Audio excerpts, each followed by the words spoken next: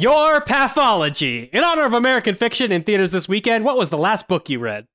I'm Katie Rich, and I have been reading a lot of dumb as shit, trashy romance novels lately, but luckily, the last book I actually read was Emma Cline's The Guest, which is respectable and pretty good, and also an easy read. I liked it. I am Matt Patches, and the last book I read was Holly, the sequel, kind of, to The Outsider, which we may have even discussed a little on the podcast before, because Dave and I are on that King kick. But you know what? Holly's not good. And if anyone wants to dig into that at some point, I'm happy to say that The Outsider is a masterpiece. And Holly, I had to kind of trudge through it. Hey, it's me, Dave with the 7, and Twin Peaks: The Final Dossier by Mark Frost for podcast purposes, because I'm rewatching it with Neil Miller. Is that a book? Like, I know it's like What do you- bound and Dossier. has pages, but is it a book? What does dossier mean to you? Not a Entirely novel. fiction. It's an entirely fiction story from beginning to end. I don't know. He didn't say novel. I haven't read it. That's true. I didn't say novel. So you could was say it a good? picture book. I mean, if this is the standards we're setting, then the last book I read was The last book I read was was, Pete the Cat. Daniel 4 Pete Tiger the Cat 5-minute books. short stories. Yeah. Oh, yeah, mine was 24 Minutes to Bedtime, the Daniel Kwan Oh yeah, picture book. that's a good one. It's a good one. I've read That it is a good every one. night this week. That's a lot. I mean, not It's to a read it lot. every night, but like that's a lot of book to read. It's a I lot of feel. book. Yeah, reading it every night's been a little exhausting. But wait, David, did you pick a book that wasn't Pete the Cat? I read 3 Pete the Cat books in the last 24 hours. Feeling pretty proud about that. All going on my Goodreads. I also read Werner Herzog's Every Man for Himself and God Against All, because you gotta stay on brand. That is, yeah, Pete the Cat plus Werner Herzog really is on brand. Yeah. I am RoboCat. I read Pete the Cat in Werner Herzog's I voice. am. Yeah, wait, which Pete the Cats? I feel like I read likes all of the them. sandwich. That's a terrible Werner Herzog. We're into Pete Goes to the Beach, Pete's Big Lunch, Pete Pete's Big plays Lunch, yeah. baseball. Pete goes to the beach. Pete is just stoned Yeah. out of his fucking doing a mind. race? And that's He's the doing a subtext of all Hey, these man. all these books. Have you watched is the that No. Pete the Cat cartoon? Petey's got these Yeah, like he with talks like a Elvis stoner. Costello narrating it. he's got these blinkered Hey, man. eyes, and he's just like, "Hey man, I want to put all this shit on my sandwich." Yeah, that sandwich. I gotta get this banana on my sandwich. The can of beans is the big highlight of the Pete sandwich. That should this all just be in the show? Yeah, sure. so far it's in the not show, big yeah. into- This is I'm not the big lightning into Pete. round. There's a great book that yeah. Ace's Aunt Marie Barty got him about all of the world's subway systems, which is essentially like it gives you little factoids about every major transit system, and then has these really nice illustrations where various cultural artifacts are hiding and you have to find them. I mean, obviously its replay value is not super high, but still a lot of fun. Yeah. Gentlemen, you can't fight in here. This is the war room. Fine, I can hear you now, Dimitri. Clear and plain and coming through fine. I'm coming through fine too, eh? Good. Then, as you say, we're both coming through fine. Good. Well, it's good that you're fine and I'm fine. I agree with you. It's great to be fine. It's a podcast. Hello and welcome to Fighting in the War Room. It's episode 456. It is the week of Wednesday, December 20th. That is the day that in 1812 Grimm's Fairy Tales was first published. I never would have guessed that Grimm's Fairy Tales is something that would like have a birthday. Like it didn't just always exist. Yeah, I mean, The thing it I was, learned. Grimm's I feel had like the I'm gonna right, have to teach you something about the Bible. It was written at some point by a person. Yeah. I saw Last Temptation of Christ. I'm kind of up to date. It turns out that us talking about punishment long enough yielded us a lot of reviews, it seems. Maybe some emails too. yeah. Well, we got? well, Yeah. yeah.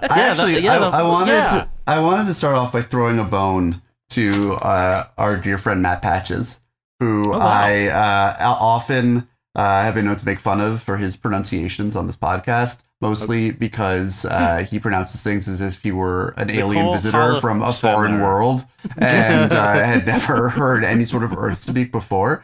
But it's endearing, it's unique, he's a special guy. But I found myself in a situation at a dinner the other week, and maybe I told you guys the story off mic, but I was seated across from a relatively major filmmaker who we do not need to name here, and we were talking about movies we had seen this year, and I began talking about a movie called Pacification. And he said, pacifiction. And I said, no, it's pacification, please, sir. And then we carried about our business, and he looked at me sort of cross-eyed, and I, pompously leaned forward and began spouting whatever I thought about that movie.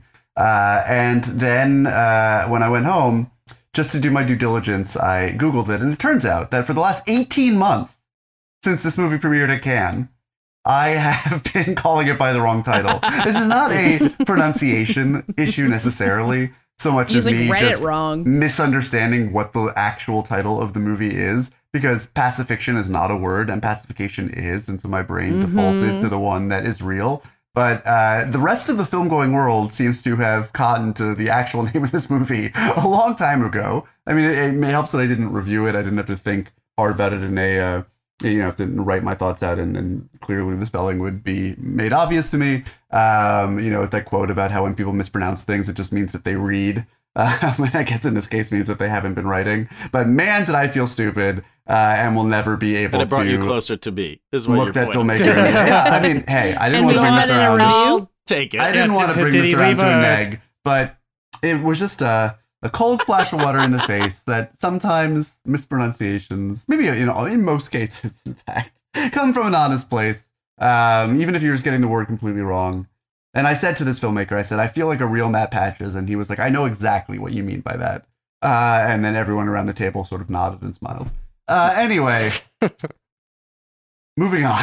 Me in Greece. Oh, that was a non sequitur. Yeah, I thought you were going to transition into reviews somehow. I did a double segue. I said anyway, took a deep breath, and then segued again. I was segueing out of my segue to this review from Me in Greece, who says, I'd throw myself into traffic for Katie Rich. They say, I look forward to the show every week. Listening to it just always serves as a reminder that I like movies and I should make more time to go see them. The host sensibilities are pretty millennial and hetero, but in the same weirdly comforting way that, like, a Greta Gerwig movie is. Oh my god, speaking of millennial and hetero, has it been discussed on the show yet which host correlates to which Sex in the City girly? Dare I say that Fighting in the War Room is the more iconic foursome. Writing this at 2 a.m., by the way. Well... There's a lot to unpack there. I can't really deny any of it. Millennial and hetero, like a Greta Gerwig movie. Like, I'm taking that. I'll take that praise. Great. Yeah, absolutely. I can't argue with that. Dave used to review porn, so I think he has to be the Samantha. That's as far as I've gotten. Oh, all right. Cool. Also, he's always walking around just going, I'm Dave. I have sex with everyone. Yeah, I do say that a lot. That's Jason Segel in Forgetting Sarah Marshall's impression. Samantha, I'm more of the Che Diaz, I think, of the podcast. Sure. What do you guys think? Is she one of the fat four now? Here's like a bold truth teller. Yeah. I didn't watch enough of And Just Like That to know anything about Che Diaz beyond the memes, so I'm just going to trust you on the... blows it into... They are non-binary and are very controversial character. I'm not millennial hetero attitude here. Based on that gap. You know what? I also did not watch enough And Just Like That. Really spaced out. Listeners, write in, assign us our Sex and the City characters. We will be listening. I think I want, you aspire to be the best of Carrie without all the things that make her so obnoxious. But at the end of the day, best case scenario, I'm probably a Miranda. Another I was gonna give you Miranda, but wanted to let everybody else weigh in first. Okay, other reviews? I think we have other reviews. We do. Yeah, Fallen Leaves for BP. Don't know what BP means. Best picture. Come on. Making a joke. Don't embarrass me like this, David. Being a real Matt Patches. Someone is locked into award season right now and does not have time for my shenanigans. LTL FTR. Okay, we are really going fast and loose with the acronyms here. Long-time listener, first-time reviewer. I come bearing a confession.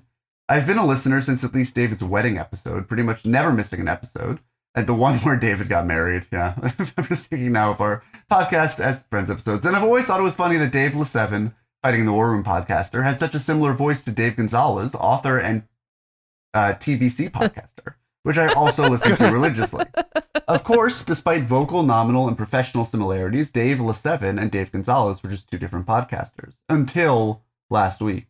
At the end of last week's episode, Dave hit us with a change from his usual sign-off. Instead of I'm Dave Le7, we got I'm DA7E. DA7E, I think. What a clever way to spell one's name when a number is found in one's last name. But something isn't sitting right. I repeat it again in my head. Dave 7, Dave with a 7, Dave Gonzalez. How could I have been so blind? I write this sitting at my desk where MCU, the reign of Marvel Studios, sits beside me, sneering. Wow. Dave, I apologize and would like you to know Dave Le7 and Dave G were always tied as my two fave Potters. Sorry to the rest of the gang. Much love. 2 spots. Now that seems like a Patches gaffe. That This person comes that's from a meme. This is a meme move. a world in which every single person cannot tell the difference between Clark Kent and Superman. And I respect that. Someone has to make those movies work. And finally, we have a review from SM Temps who says, anime recommendation. Hello, I've been wanting to recommend a show to you all ever since I heard about its anime adaptation back in 2020. With our recent discussions from the incredible Blue Eye Samurai to the latest Miyazaki Studio Ghibli review, I couldn't help but think of it. The frequent mentions of the name Mahito reminded me of my favorite yet most despised villain with the same name in the absolutely fantastic Jujutsu Kaisen by Geiji Akutami. This series really stands out by how it blends the best of classic shonen stories and unique power systems. It echoes shows like Bleach and Hunter x Hunter. I don't know how you say Hunter. Hunter by Hunter. Hunter. It's not Hunter versus Hunter. Hunter x Hunter. It's Hunter x Hunter. Pacification.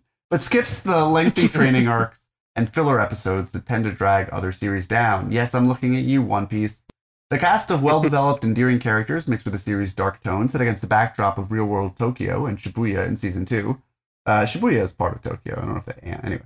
Deliver an emotional gut punch that few other series can match. The real-world implications extend beyond the anime/manga itself.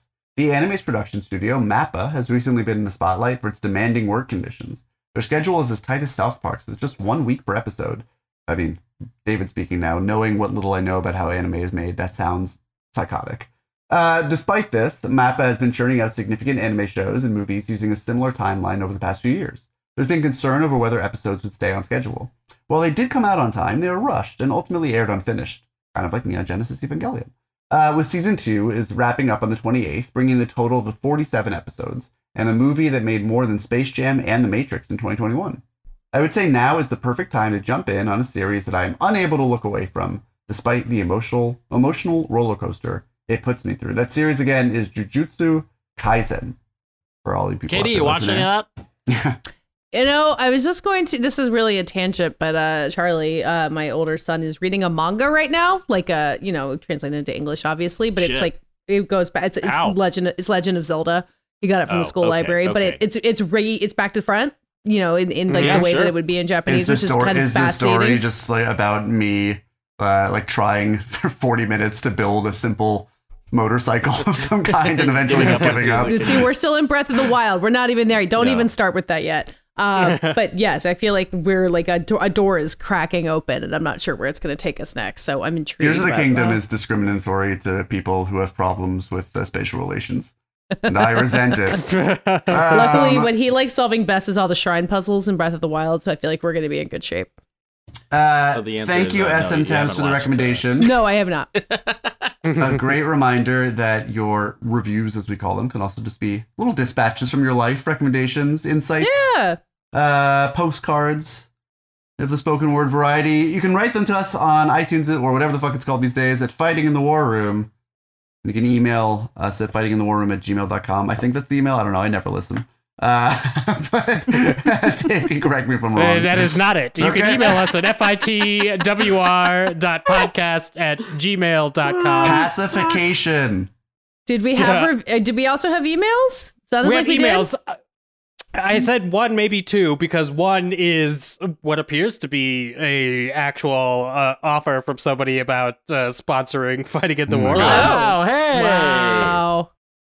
Hey guys, Patches here with a rare mid-episode splice in. As we just mentioned, we got an email from someone reaching out to us about potentially sponsoring the podcast. When I actually took a look at who it was afterward, it was a dear, longtime listener and film critic, Ryan Silberstein, asking if we would be serious about sponsorships and allow Ryan to promote Movie John, his film collective and criticism space online. It's also a physical zine. And I say, for sure, we're not going to let Ryan sponsor the podcast for Movie John, because tis the season to just tell you about Movie John and why it's probably worth picking up in physical form, which is the rare thing that these guys do. If you go over to moviejohn.com and their shop, you could pick up their zine or an annual subscription. The issues are fabulous, and the print versions look like old-fashioned 1930s, 1940s kind of movie magazines with beautiful illustrations. And I am not going to, again, allow Ryan to promote or sponsor the podcast for Movie John. I am just going to tell you now that it's something, if you love film criticism, if you love independent effort, if you love beautiful art magazines, go over to moviejohn.com and look it up. Okay, back to the podcast. But there is this email that comes from Catherine. The subject is Boy and the Heron. She says, hello, you don't need to read this on the show, but I guess you can if you want. Please, can you at least remind David that you have international listeners who have not yet had the opportunity to see The Boy and the Heron, even though we do in fact care enough about the new Miyazaki to want to go in fresh. Thank you. Yeah, David, Catherine, a UK listener who will not be able to see it until December 26th. I don't know, but I'm on this person's side. Didn't we clearly demarcate spoilers and what? Oh no, I was talking about. All right, I had a little. I think a little. You had a casual yes. attitude towards spoilers. No. I remember exactly what this listener is reacting to, which is when I said that the Venn diagram between people who care enough about the Miyazaki movie to have not seen it at this point, but are also listening. Whatever the fuck I said, I know exactly what I said, and I can see how that would have sounded flippant to people who are living in countries where this movie is not coming out yet. For whatever reason, I was sort of under the impression that in this particular case, America was kind of towards the end of its release cycle. Well, yeah, because it's been out in Japan for like 6 months. Right, but that's just Japan. So I probably was wrong about that assumption, and I apologize. But a very, very, very hard movie to spoil, I would say. So hopefully I did not. Yeah, and none of us did anything to diminish your experience. Yeah, please report back on what you think of it. All right, onward with the segment about Godzilla -1 that I won't be in, but I'll be back.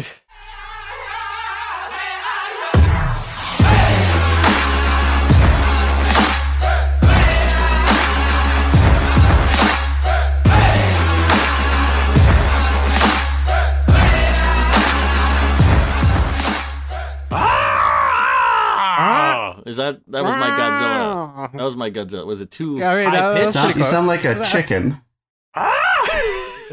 You're right.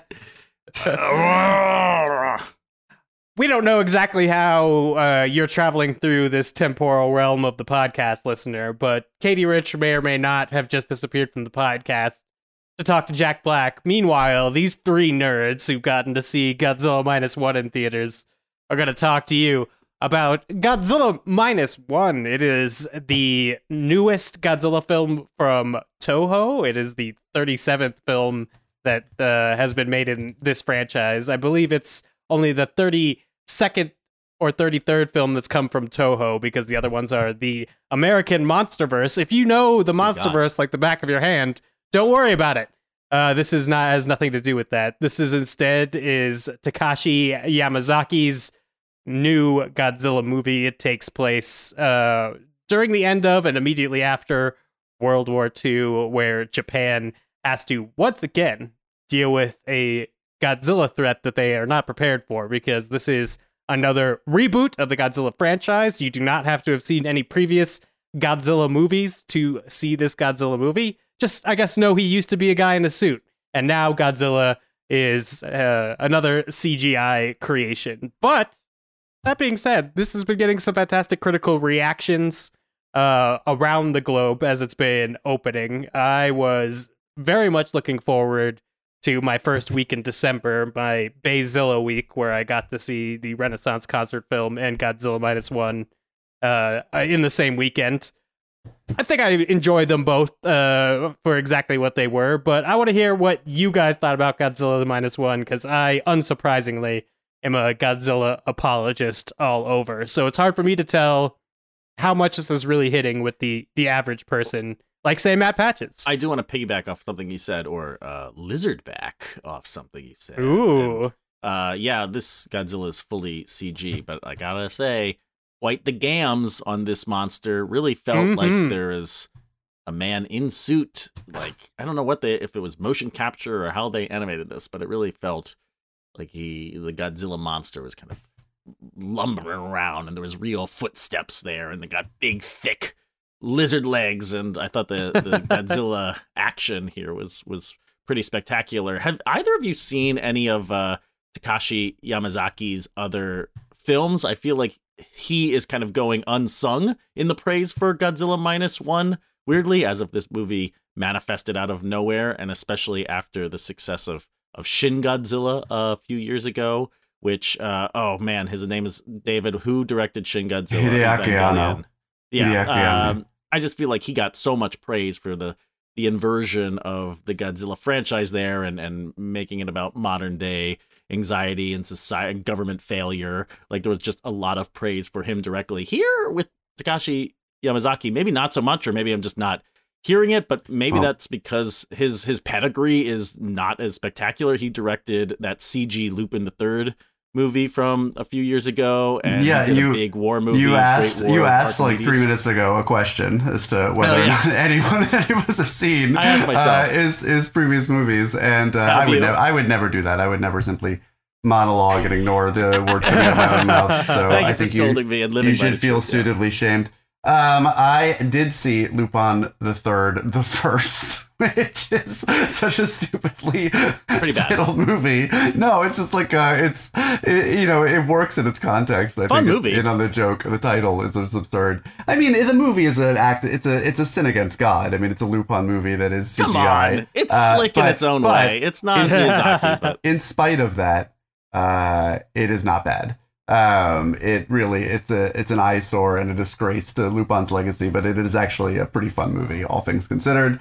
I have actually seen his 2002 film Returner. I mean, this guy is prolific. In the year that Lupin the First came out, 2019, that was one of 3 movies that he made, and not only he's done a lot of franchises. He's done a lot of animation, and he's often not done a lot of movies. He's often the visual effects supervisor on his films. Right.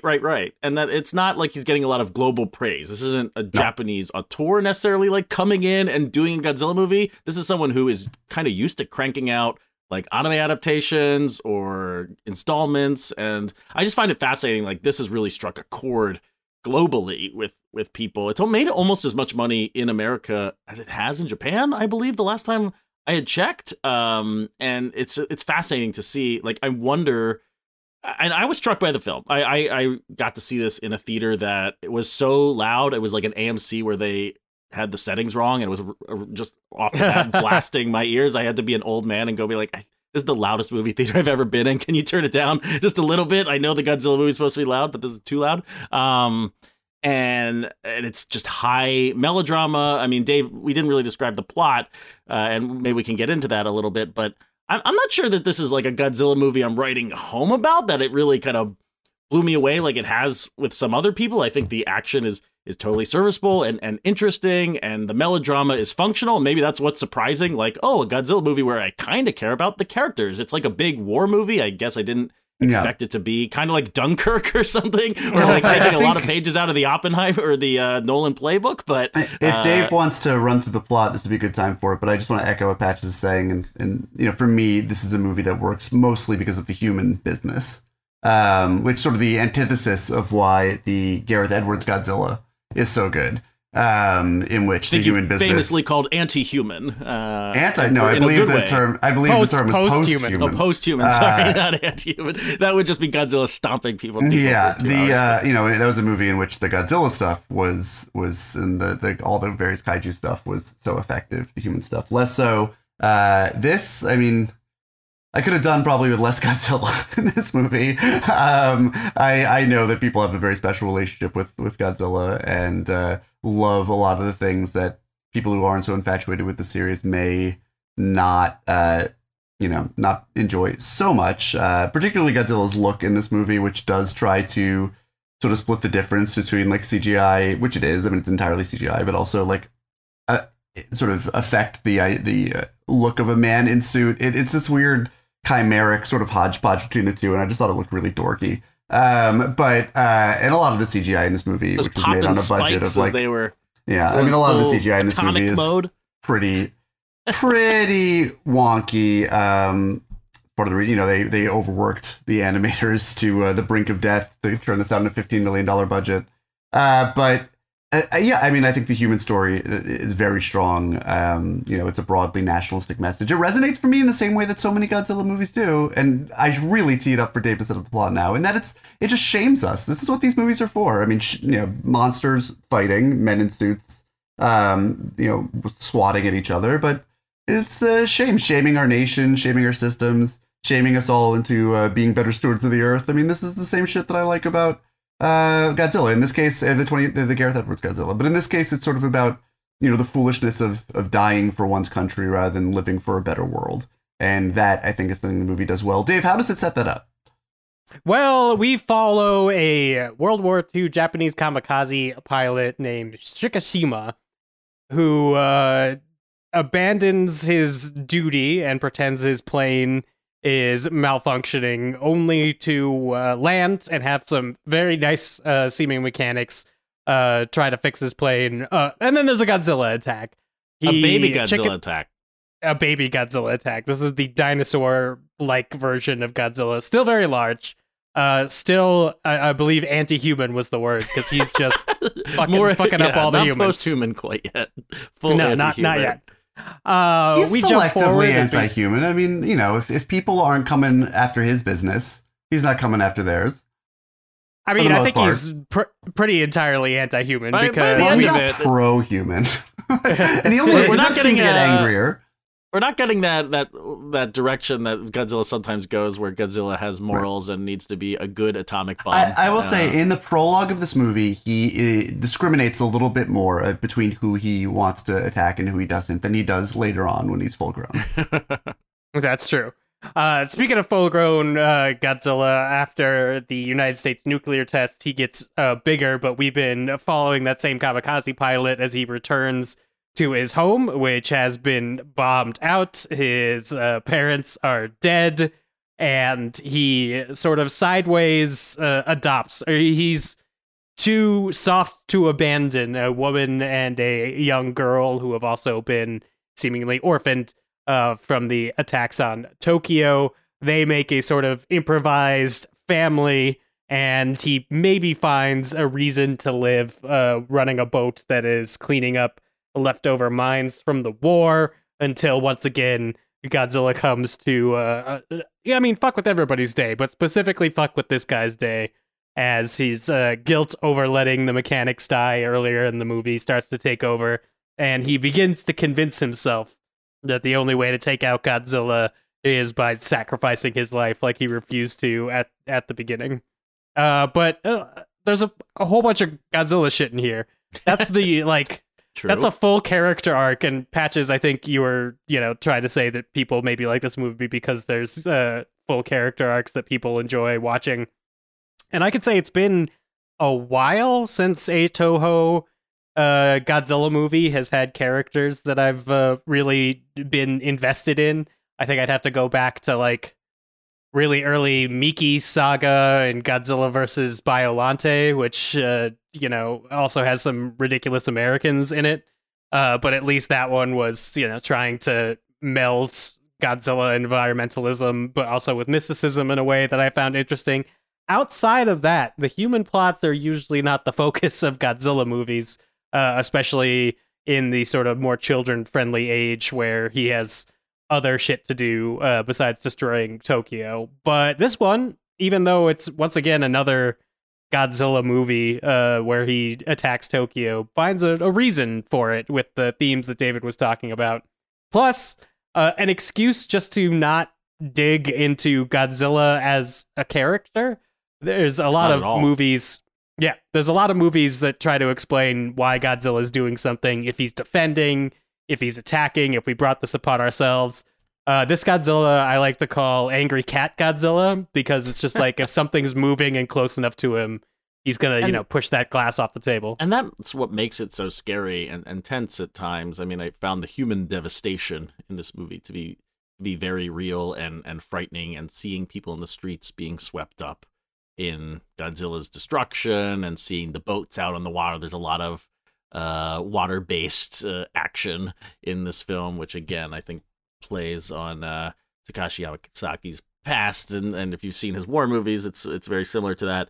But I just like watching Godzilla tip over a boat that's just full of people. That's really scary. Or watching people run in the streets and then they get swept up. I mean, I won't spoil anything, but like people die in this movie, and it's freaky. And you're like on the top of a building. What if I have bad dreams? I have nightmares of being like on top of skyscrapers when things get like swept across and yeah, that television crew we've seen. I mean, television crews famously are not very lucky in Godzilla movies, but these guys definitely have not seen a Godzilla movie before. It didn't look good for them. Yeah, no, they really put themselves right in the shit. And then when Godzilla revs up with his atomic breath, I'm like, oh fuck, that's a real weapon. That's actual devastation. And to your point, David, it just brings it back to like what the Godzilla metaphor was all about and what the MonsterVerse, as much as I like some of those movies, the recent Godzilla Kong stuff, it's just like that is absurd kaiju big battle bullshit, and this is at least trying to say something and use this metaphor to once again punch us in the face. You know what I love? Be an Oppenheimer double feature. You know what I love in a movie is when you have a big top-down shot of an aerial shot of a boat, and you see the shadow of a massive creature of some kind swimming under it. Love that shit. That's why you love Jurassic World. I think they had one of those. They do. I mean, I feel like I may have Mandela affected a memory of a shot like that being in the second Pirates of the Caribbean movie with the Kraken, because I swear every time I went back to rewatch it, 2 decades ago now. Right. It just that shot wasn't there, but would have been cool. Gore Verbinski, if that wasn't there and I made it up, you missed a major opportunity. But I think every movie, regardless of its subject matter, should have one of those shots. Why is this movie called Godzilla -1? Because the war took Japan to 0, and then Godzilla takes it to -1. Oh, okay. I thought it had more to do with dates, but yes. And this, say that this is it would have been a great name for a prequel, but this is not. Yes. I mean, I'm going mostly off of what the first American trailer translated the titles as, but I believe it's got great title. I mean, I'm fine with it. I'm never going to confuse it for any other Godzilla movie. Exactly. I don't know if Godzilla versus the Japanese would have been a throwback, appropriate throwback, but maybe not a good fitting title here. I mean, I had a lot of fun with it. It seems to continue extending its theatrical run. News I saw this week is it's going to play in American theaters through the beginning of January, and it also looks like they're going to try re-releasing it in Japan as a black and white version. Oh, wow. Because, maybe it looks better or different that way. It's I don't know. Rage. So Godzilla's back again, and he has another vague origin story, another first Godzilla movie. This is now our second in a row from Toho that has been new Godzilla movies where he doesn't fight anything. I am perfectly willing, if you keep giving directors who have a really strong vision, whether it be scare me or do political satire that is also Evangelion. Both of those flavors are great Godzilla flavors to me. What a time to be a Godzilla fan.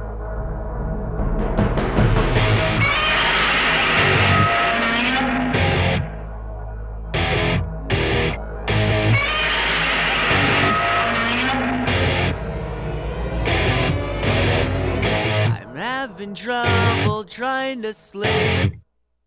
I'm counting sheep but running out. As time ticks by, still I try. No rest for cross chops in my mind. On my own, here we go. We now get to talk. That was my impression of is that you standing on wrestler. the rope? Fritz Ropes Von in the That's corner. Harley Race. I'm obsessed with Harley Race, by the way, now. Wow, we really have jumped right into the Iron Claw, which is the movie by Sean Durkin about an especially cursed wrestling family in Texas in the 80s. Chris, what are you talking about? It's a loving like family. Top They love 5 sports. most cursed wrestling families in Texas. It's actually the late 70s. Excuse me. The hair is confusing because there's just so much of it. Yeah. As someone who does not know a whole lot about wrestling, I had no idea who these people were, and I learned seeing the movie that they were indeed very cursed. After the movie, learned that there was a whole brother who didn't make it into the movie, so they were even more cursed. We can maybe talk about that. I guess we have this listed as a mini segment. I feel like there's a lot to dig into on the Iron Claw. Let's just go.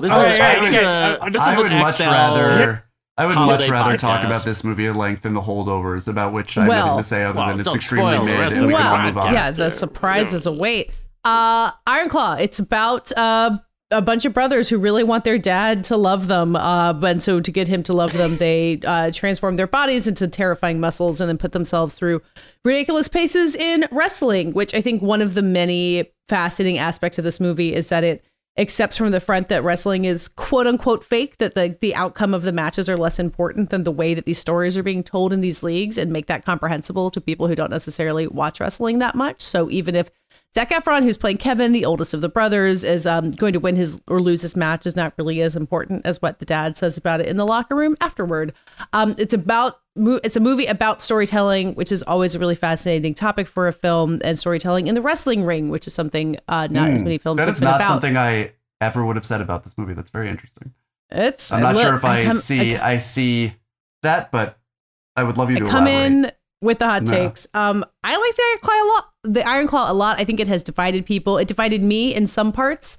I think if you've seen Sean Durkin films like The Nest and Martha, Marcy, May, Marlene, which are the only other two features he has made, this movie is more emotional and a little bit more hard on its sleeve than either of those, which are pretty chilling and clinical in some ways. But I thought that transition really worked for him overall. Big fan of Iron Claw over here. What about you guys? I loved its sentimentality because, the patriarch of this family, the Von Erich family, is the guy Fritz, not his birth name, but the name that he adopted as part of his persona in the ring. And he, what happens before the movie begins is that his firstborn son is killed. They really don't mention that this is a character in the movie in some respects, certainly a presence in the movie, but they don't go into details. But a quick glance at Wikipedia will tell you that his oldest son, his firstborn son, died in a freak accident when he was 6 or 7 years old.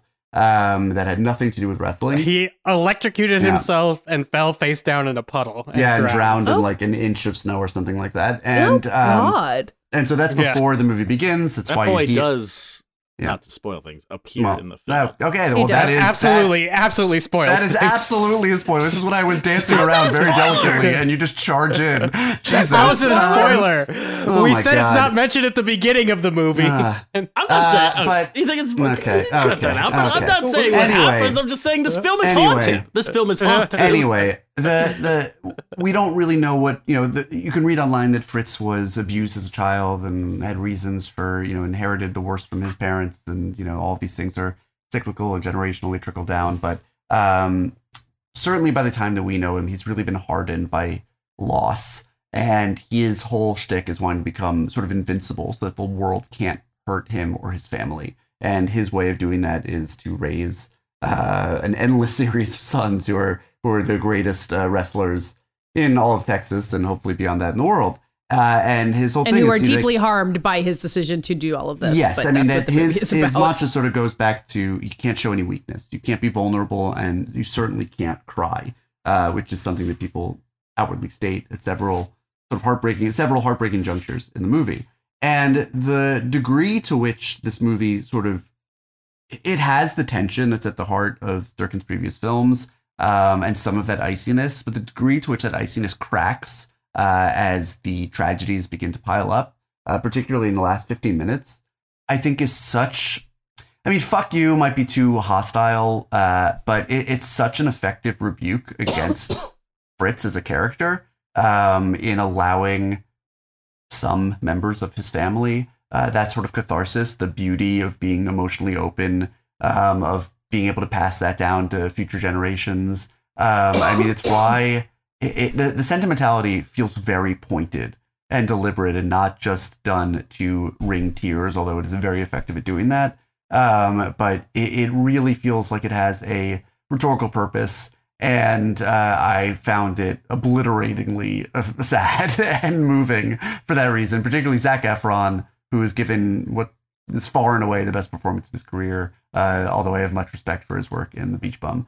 But he is not a High School Musical guy. Is that what you're saying? Not really, but he's so powerful here. And in the last scenes of this movie, he's given a few lines that have just like a metric ton of weight to them, and I think he really pulls them off beautifully. It's been building up. He has the a whole movie. Stallone thing going in this movie, and I say that in a good way, where like Stallone can be cracked, but more childlike. I mean, because all these kids all these boys are sort of eternal children in a way. I mean, they're all sort of stunted adolescents, as big and rippling as they are. The cast is so good. I mean, you have Harris Dickinson as one of his brothers, Jeremy Allen White is one of his brothers, a guy named Stanley Simons, who most people have probably never seen before. He's is great excellent in this movie. It's just really depressing.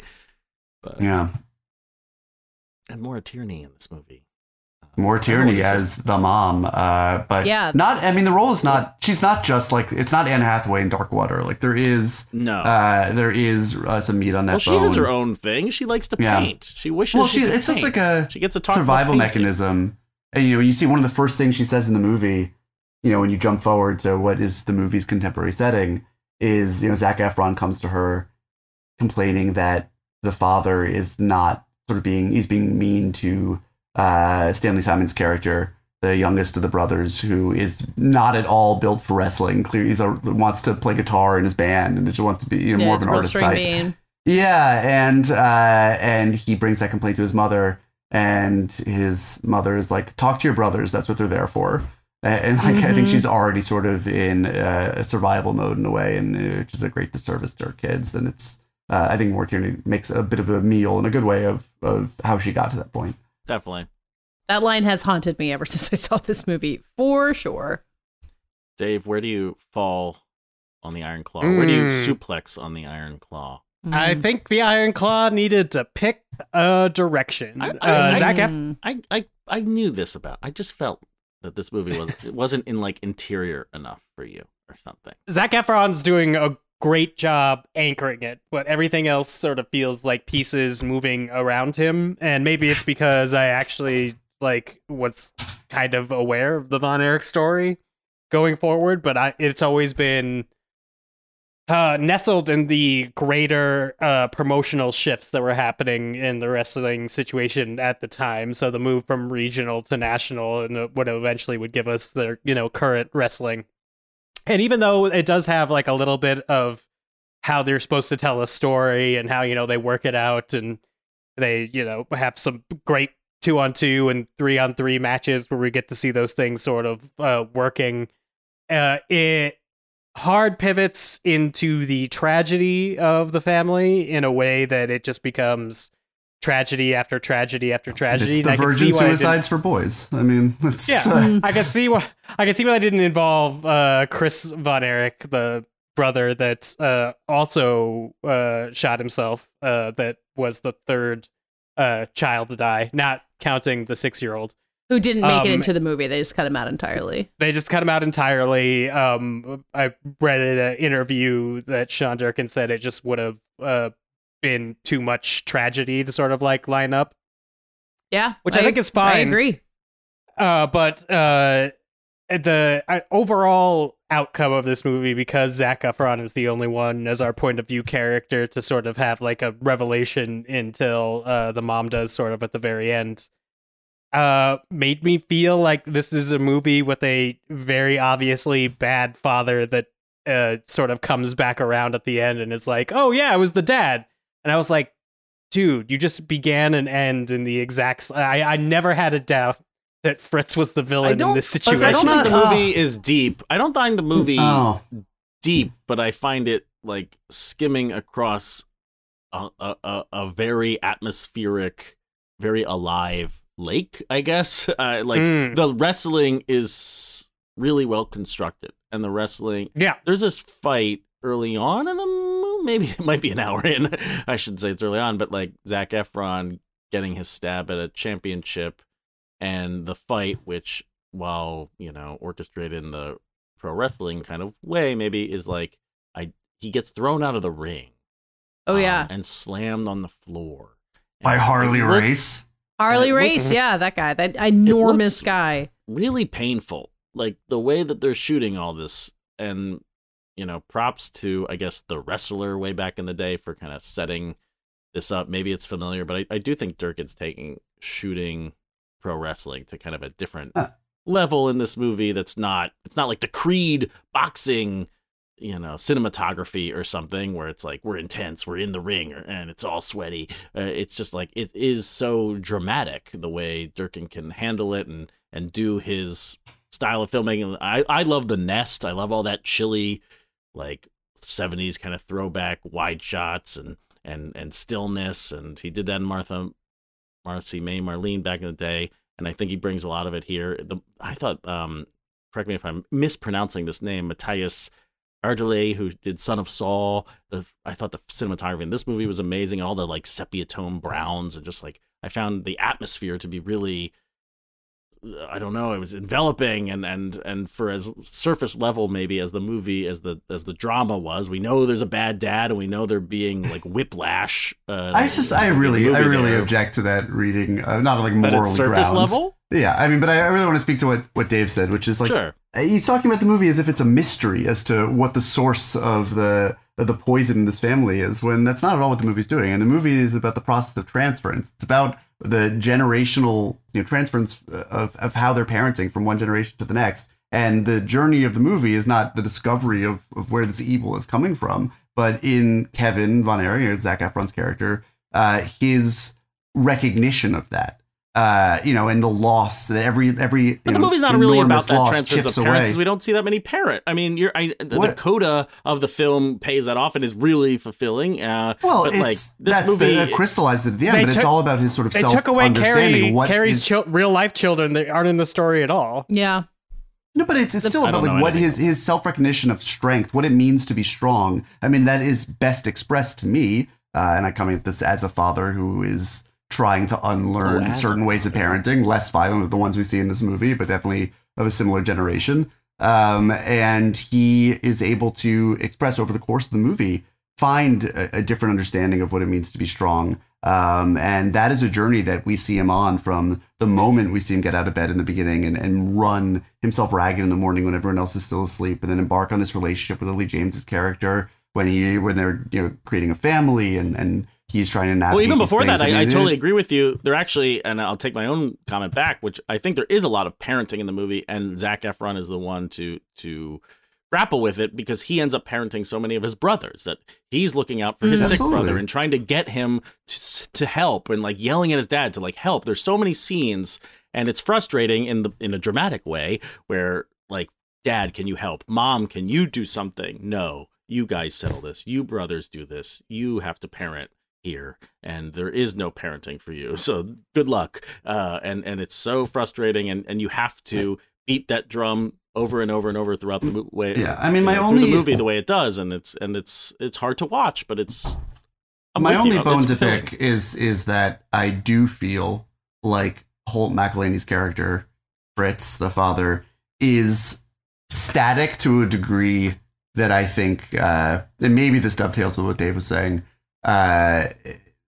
sort of makes it unrealistic for me. I mean, I understand that a certain mindset, this character's mindset particularly, can be very pathological and unyielding, and there isn't a lot of wiggle room in how he's feeling, but I needed one scene where he displayed a sort of recognizably human emotion. That had like at least a hint of warmth. I kept wanting, there's a scene when all the boys help their youngest brother sneak out to play a gig at a college, despite their parents' wishes, and nothing comes out. They don't get caught or anything early in the movie. And I just kept, I mean, whatever, I'm just being fanciful and inventing things now, but like I really wanted the dad to like see them come home, and maybe just a moment of like, boys will be boys, and he's proud of his sons, like, let it go. Just like one moment of him being lenient, I feel, and like having the capacity.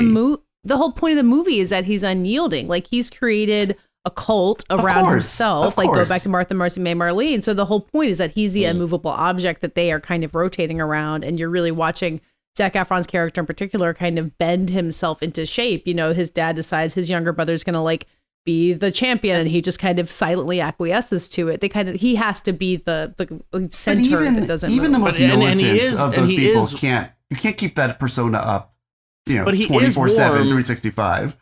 What's interesting about his character is that he does have warmth toward the boys, but it's Only on always his own laced terms. with you're not my favorite son anymore. You're the best. Or like, I've decided you're going to be the champion now, and I don't love you as much anymore. Which he's just very direct about. That's the saddest thing. So even when he's giving love, he's just knocking the other kids down in a competitive way, and it's. I just always found it more heartbreaking when, and maybe this is ahistorical and this just doesn't jive with who this guy really was, but I think when someone shows you, maybe even falsely, the capacity to have that sort of emotional bandwidth, it's more heartbreaking when they don't show it to you more often. It's like and I think that like every scene, this father is so static that I just felt like the movie could have been slightly richer, and maybe to people like Dave not have felt like it was just kicking its tires. If that character was just like a tiny bit less rigid in his presentation, not in his ethos, not in the way that he raised his too much children. of a heel. But anyway, he is definitely. I put it in wrestling terms. The movie montages over a lot of developments that I would have liked to see the boys deal with their father. At some point, he transfers the day-to-day operations of the business running over to Kevin. We don't learn about that until way after it's been done. There's allusions that he had, a scene with Jeremy Allen White's character before that character exits the movie. But we're just so focused on when Kevin comes to light about things, and Kevin isn't the smartest of the Von X. So I feel like there's a middle section of this movie that is like the montage of a wrestling sports movie that this movie could have been. But in that happening, we sort of lose some of the connected tissue that I would have liked about drilling down on why specifically these characters. Also,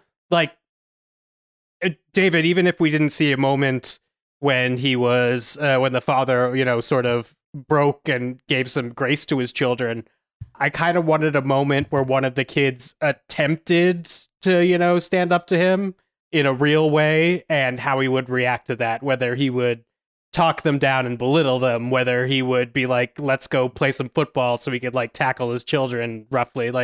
I wanted to step in that direction, because at some point he becomes a dude on a couch that's making threats, and I'm like, you're all huge. Why are you listening to what this fucktard has to say?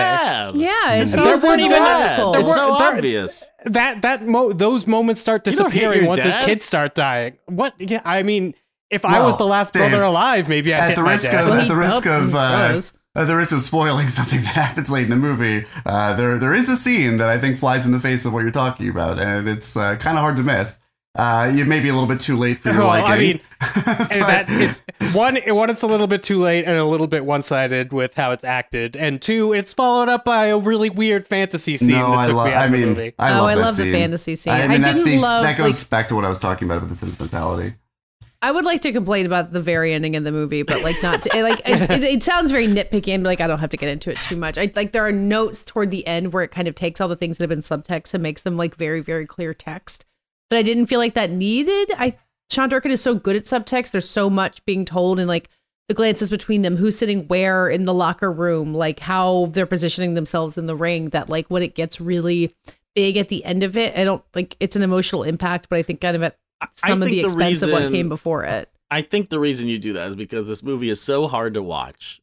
It's so awful that you have to give people catharsis. You have to give a little catharsis, and you have to let otherwise brothers you're hug left each other and have. And if you time. put in all this shit about the intricacies of how the business was passed down and what's happening between he and Jeremy Allen White's character, I mean, you get into the territory of one of the worst movies of the 21st century, Foxcatcher. And wow, I knew it. And then we could not get out of it. Things are going to get that sort of moribund and soggy. But I also think that subtlety is not a virtue in all respects in a movie like this. And I do think this is a much better film for some of those final lines that maybe are the ones Katie's taking issue with than it would be without them. I think that there is just so much beauty and recognition and and hope for the future that is crammed into those lines as, much as the movie is dropping them onto you from the top rope. I think it's really effective and beautifully done. This movie really stuck with me, and I think it's up there with like All of Us Strangers as like the 2 nuclear grade tearjerkers of the year. Oh, and All of Us Strangers, another one that just no, Iron Claw was more emotional for me. All of Us Strangers left me real cold. But really? Maybe that's a maybe conversation talk we'll about save it for in next January. year. Yeah, let's save that one. Have you seen a doctor? Have you seen The Good Doctor? Iron Claw? It's in theaters this weekend. If you want to see what we're talking about, go check it out. It's worth seeing, I would say. Yeah, maybe. Hot take.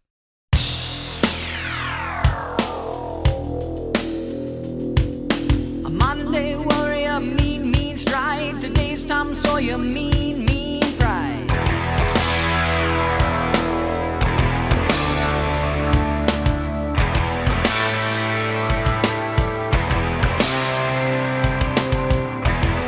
Though his mind is not for rent, don't put him down as arrogant. Patches? That is the sound of my, Paul Giamatti impression screaming. Yes, that's an old English teacher in the 70s. Oh, no, history teacher. We're talking about the Holdovers. Classics. I just want to say every year there is usually one, hopefully only one movie that I see as part of the in the fall corridor and award season that I think is like fine, and then by virtue of what I judge to be the undeserved praise that gets thrown its way, I have no choice but to make my mortal enemy on this earth. And, we have no choice Coda but that to movie for loathe. you?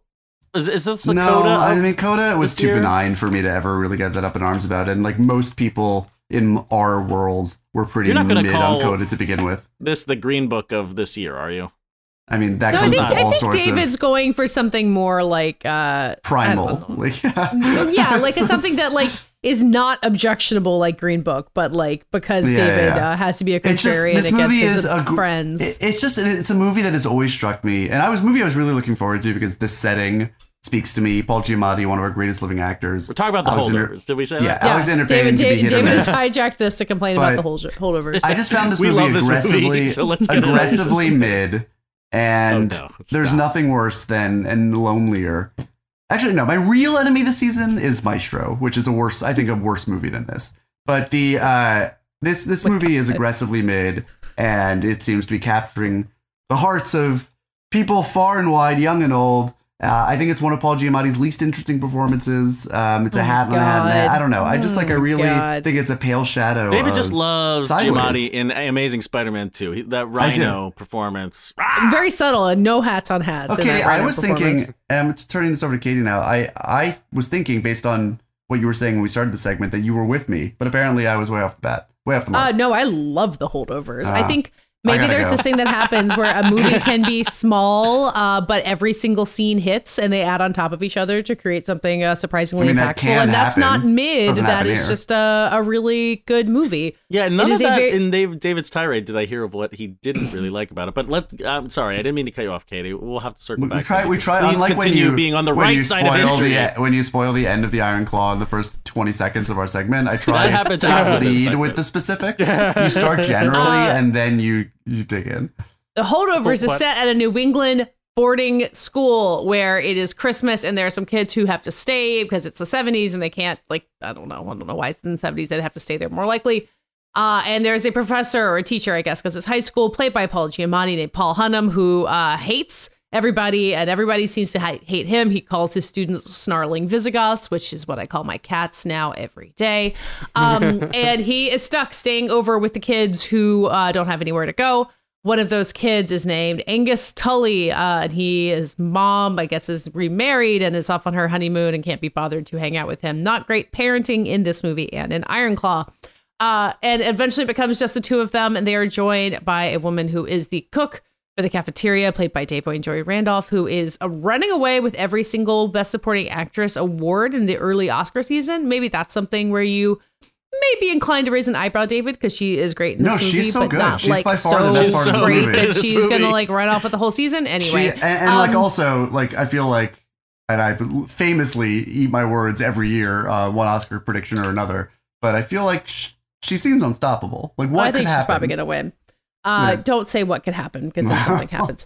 Then a pandemic happens. So anyway, they form an unlikely trio of friendship, and everyone has a problem that is solved or not solved over the course of their time in the snowy New England school. And as I said before, every scene is perfect, and then another perfect scene comes after that. And by the end of it, you are completely sold. I love this movie so much; it just hit on every level for me. They play Cat Stevens' "The Wind," and I was They do taken that. back. Yeah, Not great This movie is like banger a early soundtrack. Cat Stevens album, just vomiting all over you. That's good. 2 hours and Some 10 people minutes. call those Hal Ashby vibes, which I tend mean, to be a good thing. the Hal Ashby vibes are extremely strong with this one. I would call them this immaculate. movie, Alexander Payne's obviously. Would you call it pastiche? I guess is the question. Do you think it's an exercise? I mean, sounds like David does. But Katie, do you think it's a successful exercise in replicating old-fashioned filmmaking, or is it taking lessons and taking looks and making something new to be different than everything else that we see in a given year? Is it moving? I mean, in it's a certainly mode- different from everything else you see in a given year, because I think Is it's this the it's supposed to grindhouse look like of Hal Ashby movies, I guess. No, because I think it Tarantino-esque. has a real soul to it that's separate from it trying to imitate a Hal Ashby movie. Like, I think it's very easy for this to tip over into something that feels pastiche and kind of airless. But I think the performances and the quality of the script, written by a guy who'd never written a feature film before, make it feel like it just is a Hal Ashby movie from that period. Like, it's a successful experiment because it has the goods. I think the script works. I think that's what separates it from pastiche or something, and maybe David will grumble about this, but like, I like the characters, right? I like Angus, and I think that the bond between the teacher and student is real. That stuff gets under my skin. I love a teacher movie. I love a Christmas movie. There's a Christmas movie. There's a lot of sad Christmas vibes. I like Lonely Christmas. I like chilly movies. I like drinking punch at parties, and this movie just delivers all of my sad Christmas dreams. And I do think all of the characters just like quietly talking in an empty school is like a vibe I'm down with. It feels like sitting at home drinking bourbon and listening to a record, but it's a movie. It's a great vibe. It's a the vibes great, are strong. Great vibe. But you don't like the character. You don't like Angus, who is at the center of this movie. It's not really Giamatti's thing. It's really about this. Well, my this problem kid starts with Giamatti, which is a sentence that I never thought I'd say. I mean, I think he's great in this movie in a way. I think the character is just a hat on a hat on a hat on a hat. I mean, you have the disease where you smell like fish. He can wear more you hats. have the glass eye. You have 9 other things that make him such I think he has literally 2 things. He has a lazy eye and he smells weird. No, there was another mean. thing. And right, he's got implied hemorrhoids. I'm just looking back at my review now. He's a functional you wrote it all alcoholic. down. There was just a bullet point list of all his things. Yeah, it's all a bunch of affectation for me that never really coalesces into someone that feels like a real human being. It's very rare, and I say this as a toxically annoying person, at least in the when I'm doing my podcasting, but it's very rare that I get annoyed by a movie, like bored, exasperated, angry at sure, but I'm deeply annoyed at this character who I just never found clever or interesting enough to justify his petulant attitude. All of that He's a affectation for me- teenager. That is what a teenager is. Well, I don't know. He's a dumbass teenager, and the affectation of Giamatti feels like like the kid's perspective on teachers. I feel like I have memories of teachers who are the just movie like, I is know you not- for 1 or 2 traits, not who you are. That as would a be dimensional fair if human. the movie were presented as at all being through the POV of Yeah, that I think character, that's a but it weird isn't. take, honestly. Wow, Patch is No. taking it up to the woodshed. But I don't think there's any problem with the Giamatti character at all. What do you mean? No. That this is not? There's no amount of memory coming from pain or like. I don't think it's from the kid's perspective in any way. I'm saying the character gets away with that affectation being this kind of caricature of a certain teacher because I'll allow it just part so far of the as nostalgia build of the yes, movie the about nostalgia remembering is school. From the moment we see the MPAA title card is styled the way that it would be in the 70s, start of this movie, before we even get to the opening credits. I mean, nostalgia is already this movie's stock and trade. And it leans into that. I mean, as we said several times, the vibes are immaculate. There's no doubt about that. I mean, it really creates the feeling of being in a boarding school campus or a prep school campus in the 70s during a snowstorm. I mean, that's great. I loved the scenes that take place in downtown Boston. I fucking loathed a scene that follows the sequence where they go to downtown Boston. I don't want to spoil it like Patches might, but when they this is my new thing. I pivoted. Now that you mispronounced, I need to get slammed. Yeah, for we all have to trade. We all have to trade our traits. Me? But yeah, you are claiming I spoil? There's a scene where they go into Boston, they go to see a movie, and the scene that I'm talking about is immediately after that, which it just trades on a trope that we have seen a number of times in movies that I find like so lazy and uninteresting, and there's just no emotional payoff for me in that, and the movie kind of ends on a whimper as a direct result. But Dave, how do you pronounce her? Davine? Davine, yeah. Yeah, Davine. Not only do I think that her performance runs away with this movie, but her character I also think is most beautifully rendered. Those things go hand in hand, but there are revelations about her character in every act of this movie that I found really affecting and believable. And the way that they resolve in the third act when she visits her sister, I found really, really beautiful. And that hit me in a way that I wish that the rest of them movie did. And the cookies that they sent us weren't even that good. I don't know. Those cookies were not that good. Dave, I was disappointed in the cookies. I did. Okay, is this hetero white people shit as our reviewer in the beginning labeled us? They didn't call us white, hetero millennial shit. Sorry. Yeah. What do you think of the holdovers?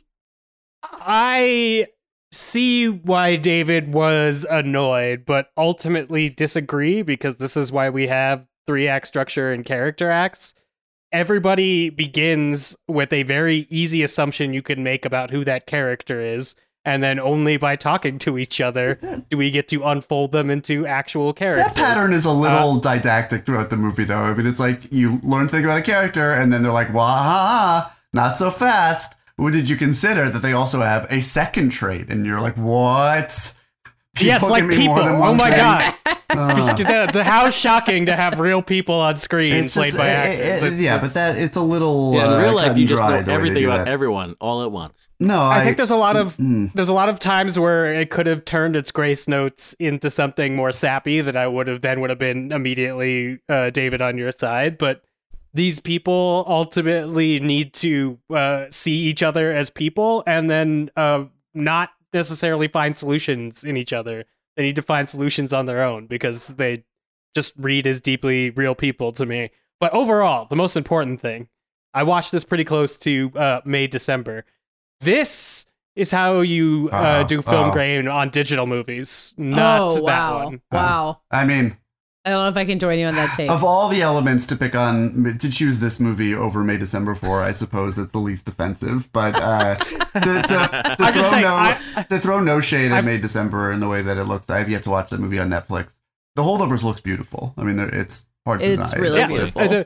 What I mean, I know that they also tried to shoot so it was actually snowing when it's snowing in the movie as much as possible. I don't know how much that has to do with anything, but if you're going to shoot digitally and try to make it look like it was shot on film around the 1970s, this does much better than either what May December is doing or what James Cameron's undoing in his 4K. Oh my god, have you seen the True Lies 4K transfer? Yes. Oh my, it looks like AI. I need to watch the whole thing. We're going to talk about this in the new year, because I have a link for it and I want to watch it and see if it's as bad as those screenshots make it look. Yeah, I don't want to stoop 40. To Jesus. I mean, the Holdovers, ultimately, I enjoyed myself while I was watching it. I liked the ending. Is it like this huge monumental shoot for the moon thing that's going to make me call it like one of the best films of the year? Probably not, but that shouldn't. Yeah. Check just back because in 2024 when we do our top 10 episodes. I mean, Dave is speaking truth there, in that this is the kind of movie that is really weaponized by Oscar season. I recognize that this is the kind of movie that doesn't really get made these days without the machinery of Oscar season. Because Oscar season exists. Like, you don't get to fund exactly. movies That's like what I'm saying. But it is unfortunate that it has that pressure behind it, because people are not reacting in a way that I find normal to this movie, but that's just me. When we talk about dramas for adults, this like weird movie that supposedly doesn't get made. This is what I like. It's divorced from the award season. We're praising this movie on its own terms. I don't care about the Oscars. I like this movie. This is classic. If we still made drama for adults, this movie would not be getting nearly the same kind of reaction. I mean, you can't there would be say one that. Of these it's every not 2 being weeks. made in that. It's not being made in that environment. You cannot say that. I can. It's a touch more cynical than I would like it to be, but I can and did. How did they do the walleye? Does anybody know? Nobody knows. No one knows, and they won't talk about it. We have tried to write a story about it, and they won't talk to us. You sons of bitches. I Why? know. What's the secret? What's the secret fucking AI technology you use and now you're embarrassed about? It's something weird in CGI that doesn't fit with the vintage vibe of the movie is my guess, but I don't know. The Holdovers. Anyway. I enjoyed myself. If Paul Giamatti wins an Oscar for this, and that's what it takes to get Paul Giamatti his Oscar, you will be happy that Paul Giamatti has an Oscar. I will be very happy that my old Sideways buddy Paul makeup Oscar. This is the one award season movie that Java wanted to watch with me for whatever reason. Good job, especially I don't know why. And if he beats, which he would have to win the Oscar, if he beats Bradley Cooper, I will be doubly happy. So there's a silver lining on every cloud. Oh man, yeah, come back next year so we can talk about Maestro / our favorite movies. You know what? Come back next year. Those two might be very separate topics. This year's podcast is over. Regrets collect like old friends, here to relive your darkest moments. That does it for this week's and this year's Fighting in the War Rooms. Guys, we saw each other in person this year. That already makes 2023 pretty good, right? We drank from fish bowls. We sure did. At least you and I did. I don't remember if David. I didn't get COVID, even though I just was drinking whatever beers were left on the table towards the end of the night. It was great. And that's how you know we don't have to do pandemic check-ins anymore. This is also the year that ended. We will be back next year, as we said, to talk about Maestro, to do our top 10s at some point. David might even make his video at some point before that happens. We never know. Wow. All out culture. And we hope everybody has a great holiday in the meantime. We're going to take a little bit of time and be back in January. In the meantime, tell the people who you are. I'm Matt Patches. I'm on Letterboxd and Blue Sky, Mr. Patches, and we have a website, fightinginthewarroom.com, where you should go back and listen to every single top 10 episode we've ever done, just to know where exactly we're coming from. You know, we didn't get to talk about Aquaman 2 on this episode, which is about to come out. Well, that's why we're delaying our top 10 so that you can put it on your top 10, right? Well, the original was on my top 10 of that year. And yeah, no one's seen it except for David, who's told me it was incredible. So I'm very excited to see Aquaman 2, The Lost Kingdom. Someone is joking. Else embargoed this. Someone is making a little joke. Go back into the history books.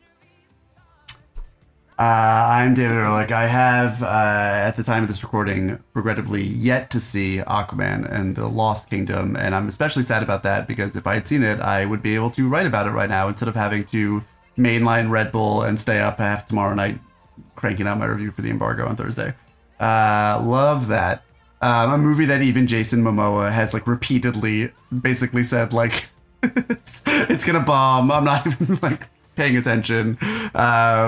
Always a great sign going into it. Anyway, you can find me on X at David Ehrlich, on Harley Race's social media at David Ehrlich, on Letterboxd at David Ehrlich, at Blue Sky at presumably David Ehrlich.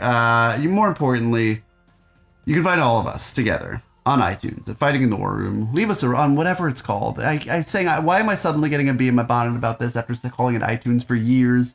I don't know. I recognize on some level that's not what the program's called anymore, but you know what I'm talking about. This program is still called Fighting in the War Room, however. And That's right. Can find us there on that program and leave us a review.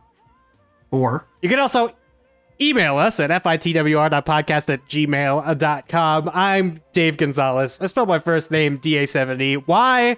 As one reviewer pointed out, if you want to find me on a social media app, but if you want to know what I'm there, search for DA7E. It'll either be that or Grumpy DA7E. My agent said I shouldn't put it on the book, and I listened to her. She's very smart. So that's why that happened. email us, fitwr.podcast@gmail.com. And I'm Katie Rich. You can find me at Vanity Fair on the Little Golden Men podcast, where we talked in much more detail about all of the awards chances of the Holdovers and the Iron Claw. And actually, we talked about Godzilla -1 on this week's episode, so you can hear us talk about that. Nobody had seen it, but we got a really good listener question about the supporting actress performance, which apparently is very good. You can find me. Is it the little girl? Is it the child actress? It's a neighbor.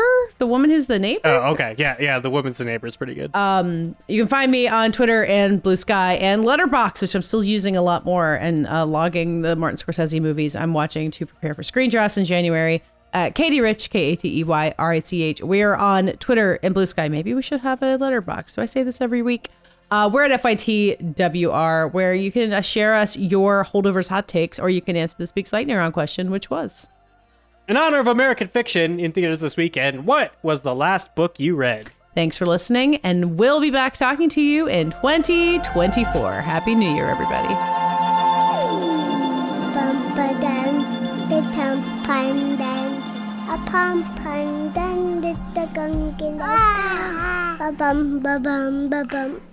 No, I'm done.